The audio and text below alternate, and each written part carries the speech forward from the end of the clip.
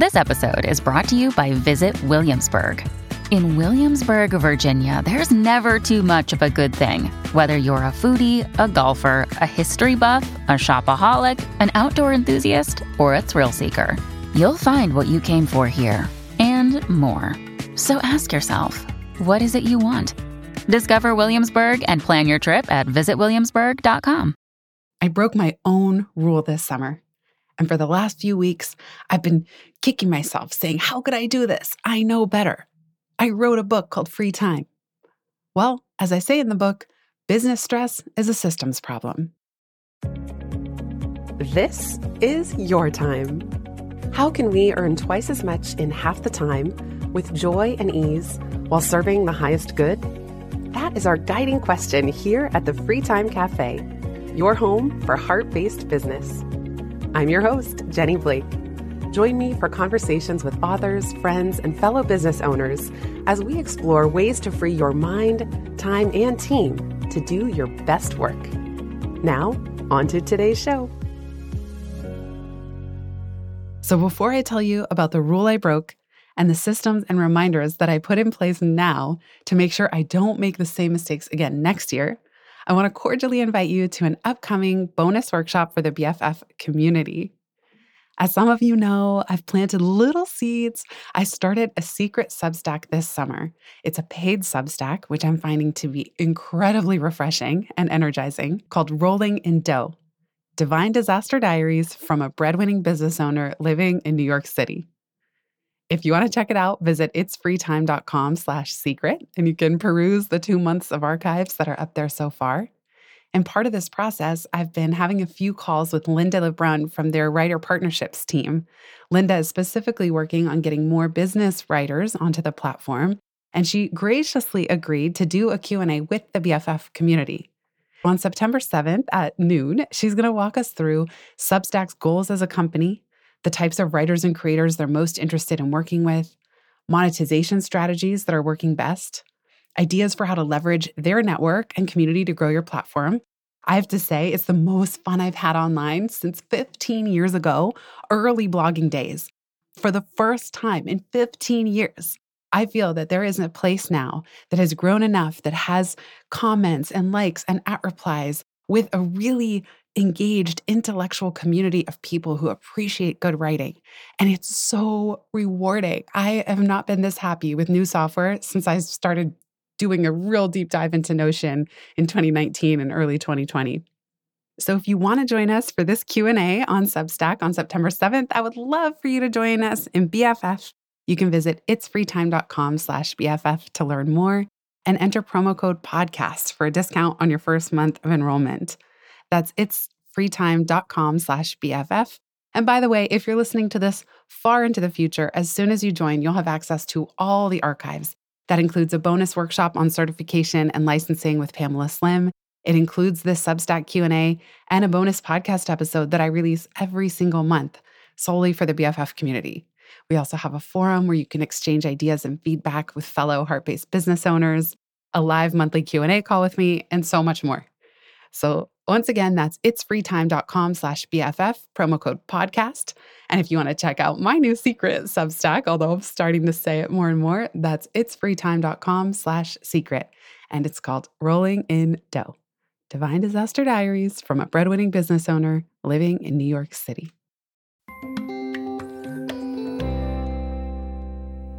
Now, back to my big business mistake. I mean, there's much bigger mistakes that could have been made, but this is one where I should have, could have known better.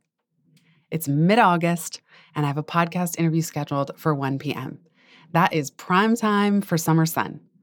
I live in New York City. My office is already a sauna. I'm sweating. The sun is beating directly down through the windows because my office happens to face south. So as the sun moves towards setting in the west, my office just becomes increasingly unbearable.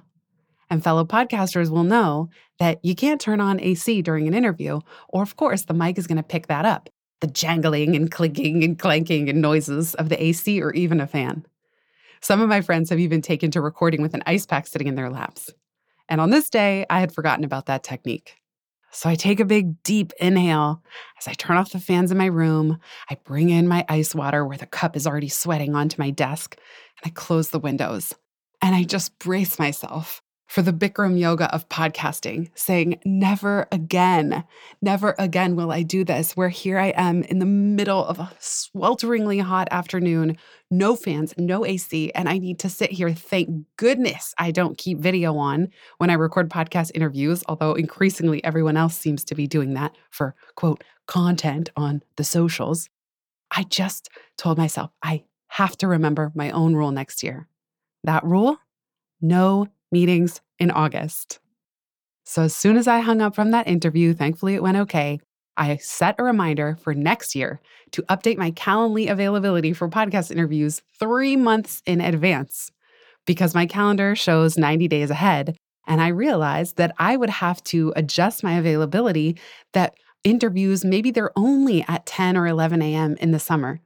So in May or June at the very latest, I need to change my Calendly availability, and I need to block off August, which I had already done this year, but I kind of encroached upon my do not schedule, my DNS blocks.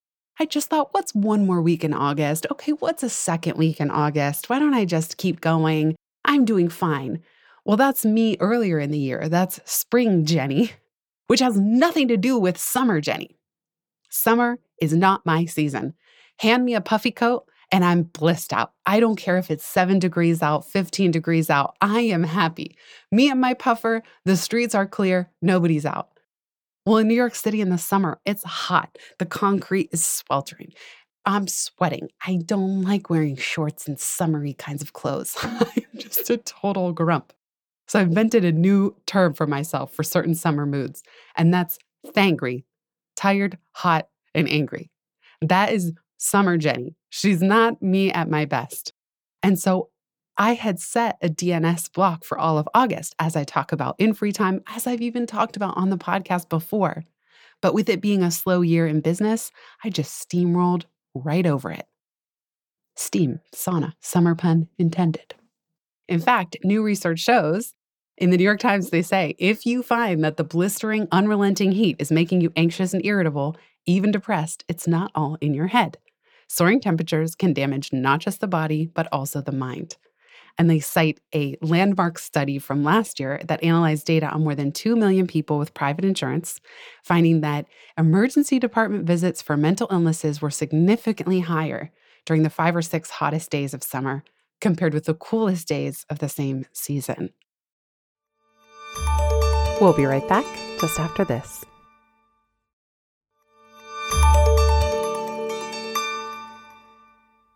So there is another reason that we're crankier, or at least I am, I'll speak for myself, crankier in the summer, and that's that it disrupts our sleep. In our quirky New York City apartment, we actually have a small staircase that goes up to a bedroom and a bathroom and a tiny terrace. So we have this upstairs nook. It's almost like, kind of reminds me of a treehouse in our apartment. Oh my gosh, if you think my office is a sauna, the bedroom is horrendous. Every night I climb the stairs in the summer and I go up and it's like I already can't breathe when I'm halfway up the stairs. By the time I'm in there, Michael and I turn 2 fans on and open a window and we can barely stay asleep through the night because the AC units are broken. No matter how many thousands of dollars we've thrown at them, nothing seems to help. And the quote I got to replace them all entirely was over $25,000. So for now, we're just sticking with it with these summer make-do strategies. But the research shows that people fall asleep later and wake up earlier on warmer nights, that the quality of their sleep is poorer. So imagine that this could exacerbate other conditions that you might have. And the research showed that it negatively affects psychiatric disorders, suicide risk, memory, mood, and cognitive function. So my thangry moods are a thing. And I'm only realizing now as I was preparing for this episode that it's not just me, that the data actually supports this as well. This episode comes out on September 1st, but no matter when you're listening, even if it's far into the future, consider it a PSA of sorts. Block off next August, right now, the entire month. Set a daily recurring do not schedule block and do not let yourself schedule over it. I am telling you what I need to hear again, because even though I've done this in the past, This summer, I got a little sloppy with my boundaries. It's been a slow year overall, business wise, and I just let myself encroach into the first week of August and the second week of August. And by the time that third week hit and I had that last podcast interview of the summer, I was so ready to be done. I was angry. I wasn't sleeping well. I was sweating. The house is hot. And I just thought, Jenny, I got to get this right next summer. I have got to do this better. Look back on the last few weeks.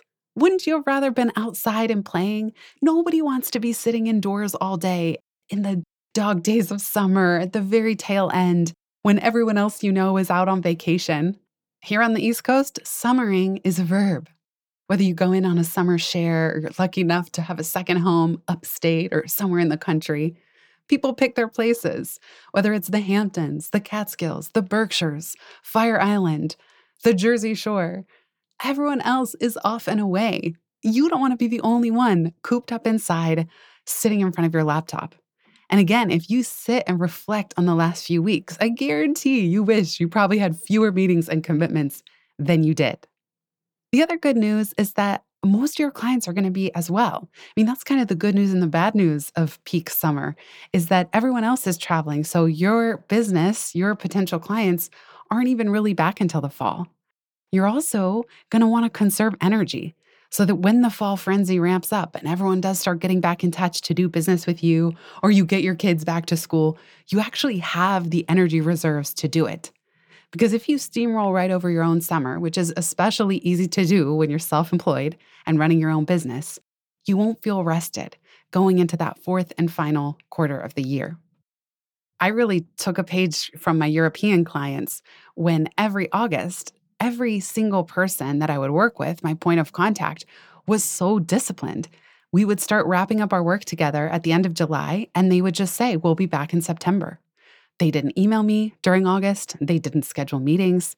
They were completely committed, and it was a cultural expectation that the entire company, let alone most of the country, takes the entire month of August off. Now, in Europe, sometimes they stagger, where some people take the month of July off, some people take August. But I was doing some research on this, and there's a 1989 paper from historian Gary Cross who explains, the title is Vacations for All, the Leisure Question in the Era of the Popular Front. He writes, one of the ironies of the 1930s was the democratization of the summer vacation in Europe. While neither the 40-hour week nor other proposals for economic security were successful, holiday with pay won nearly universal acceptance. The vacation was not merely mass escapism as Europe prepared for war. Rather, the paid holiday was a deeply felt social need, which after the war became one of the most valued entitlements in Europe. The mass vacation appealed to both the cultural right and the left. The holiday with pay reflected a consensus that modern work required compensatory leisure in the form of extended periods of time to recover lost values of family and community. Americans are the worst at taking vacation. When you work for an employer, we are the ones that leave the most vacation days on the table. And when you work for yourself, well, I don't have to tell you, sometimes we're our own worst boss. So the good news is that especially if you have international clients, they won't be expecting much from you. And your future self will be so grateful if you do what I failed to do this year and truly, truly not only block August off and make sure that all your scheduling systems reflect that, but that you also stick to it and that you don't let yourself steamroll over those precious end of summer days. You hereby have full permission to claim your big free time blocks for next summer now. I'm telling you right now, when you finish listening to this episode, set that daily DNS block for next August and don't let yourself schedule anything over it. If you have a VA or an assistant or anyone else on your team, tell them, don't let me schedule over the time that I set aside for vacation. I need your help because without your help, I am likely to steamroll right over it. Bonus, if you haven't already, you can even block off mid-December through mid-January, just so that you have no meetings by default during those 4 weeks of the holidays. So between mid-December through mid-January and all of August, those are already 2 full months of the year that are free time. And it's not to say you won't work, but you won't have to work. And I often find that when I have these big blocks of consecutive time, I'm able to do bigger things in my business. I'm able to clean things up, including the clutter on my desk. I'm able to clean up some of the clutter in my business. I'm able to do deep writing and thinking. Even this podcast, I ran crossover episodes from one show to the other, from Pivot to Free Time and vice versa.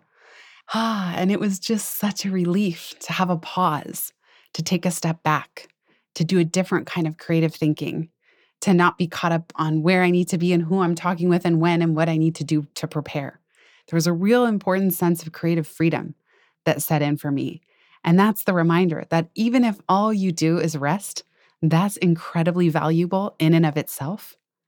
And you might also surprise yourself, because at the end of that rest period, new ideas are going to come in that would have never entered otherwise. I hope you have a beautiful rest of your day and a wonderful start to the new season. Or if you're listening far into the future, whatever season we happen to be entering, thank you so much for being here. And I hope you have a beautiful rest of your day. If you've listened this far, you get a gold star. Thank you. Word of mouth is the most joyful way we can grow this show, and it helps us land interviews with the luminaries and insightful guests that you would most love to hear from. Please send this episode to a friend who might find it helpful. And for show notes and related links from this episode, visit itsfreetime.com. While you're there, make sure you're subscribed to the Time Well Spent newsletter.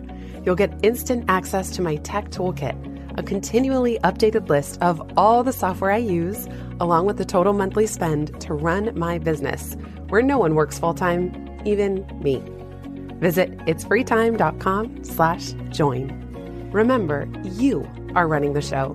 It's time for radical reimagining, and everything is up for grabs. Let it be easy, let it be fun, and build with love.